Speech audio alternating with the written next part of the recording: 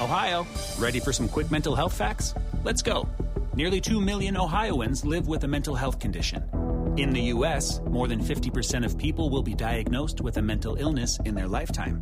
Depression is a leading cause of disability worldwide. So why are some of us still stigmatizing people living with a mental health condition when we know all of this? Let's listen to the facts and beat the stigma. Ohio, challenge what you know about mental health at beatthestigma.org. Listen, all you New Yorkers. Taxi. Okay, we're looking around. This is the 77 WABC minicast. Joining us now is the great investigative journalist. He is also the head of the Government Accountability Institute. He's the president there, and he has a blockbuster new book out. It is called Blood Money, that is making headlines everywhere. Peter Schweizer. Peter, I'm so happy you're here, and your stories are just amazing of what China really is doing and the role China plays in our country, undermining America. Talk about it. Yeah, I mean, a lot of people probably have the same experience I do, which is over the last 5 years, there's been all this social tumult and turmoil. And what you realize when you look into it is, no, China didn't cause these problems, but they have absolutely exacerbated them. It's like America's on fire. China's holding an empty can of gasoline. But the problem is a lot of our political leaders are silent. They're not doing anything about it. And that's because some of them have commercial ties to China. Some of them have commercial ties that run perilously close to the fentanyl trade, for example.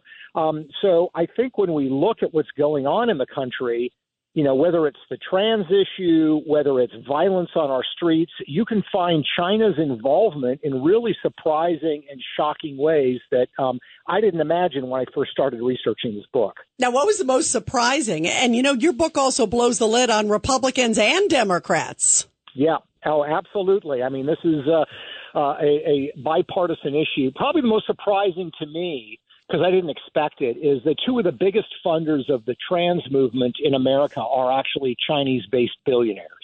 That I did not expect to see. There's plenty in the book on the fentanyl trade and how deeply involved Beijing is in every step of the process, from the precursors, people know about that, to the money laundering, to the communication devices that the cartels use, to the pill presses they use.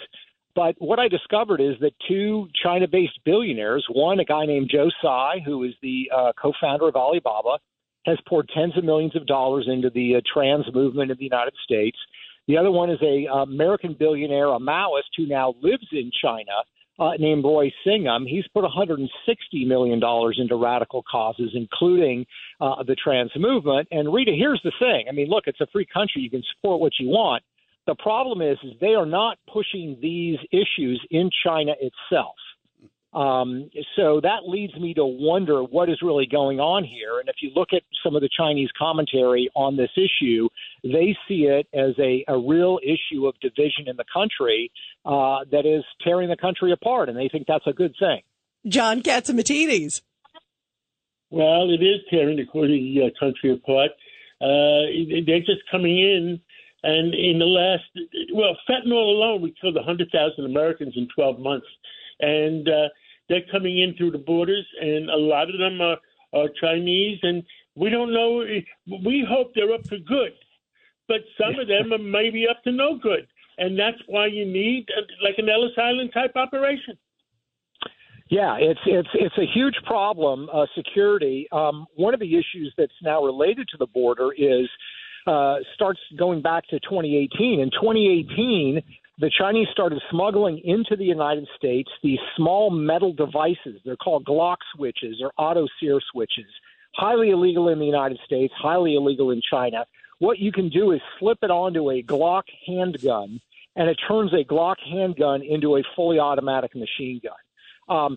They started smuggling these in by the thousands, and according to Homeland Security documents that I obtained and documents from Alcohol, Tobacco, and Firearms, the Chinese were particularly targeting these at criminal groups and drug gangs in the United States.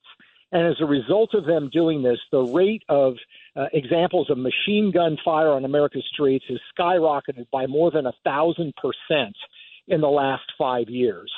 Now, our law enforcement's got better at detecting these things. The Chinese would mail them to criminal gangs in the United States as we've gotten better. Customs and Border Patrol has gotten better at detecting these, scanning these as they get in the country and intercepting them.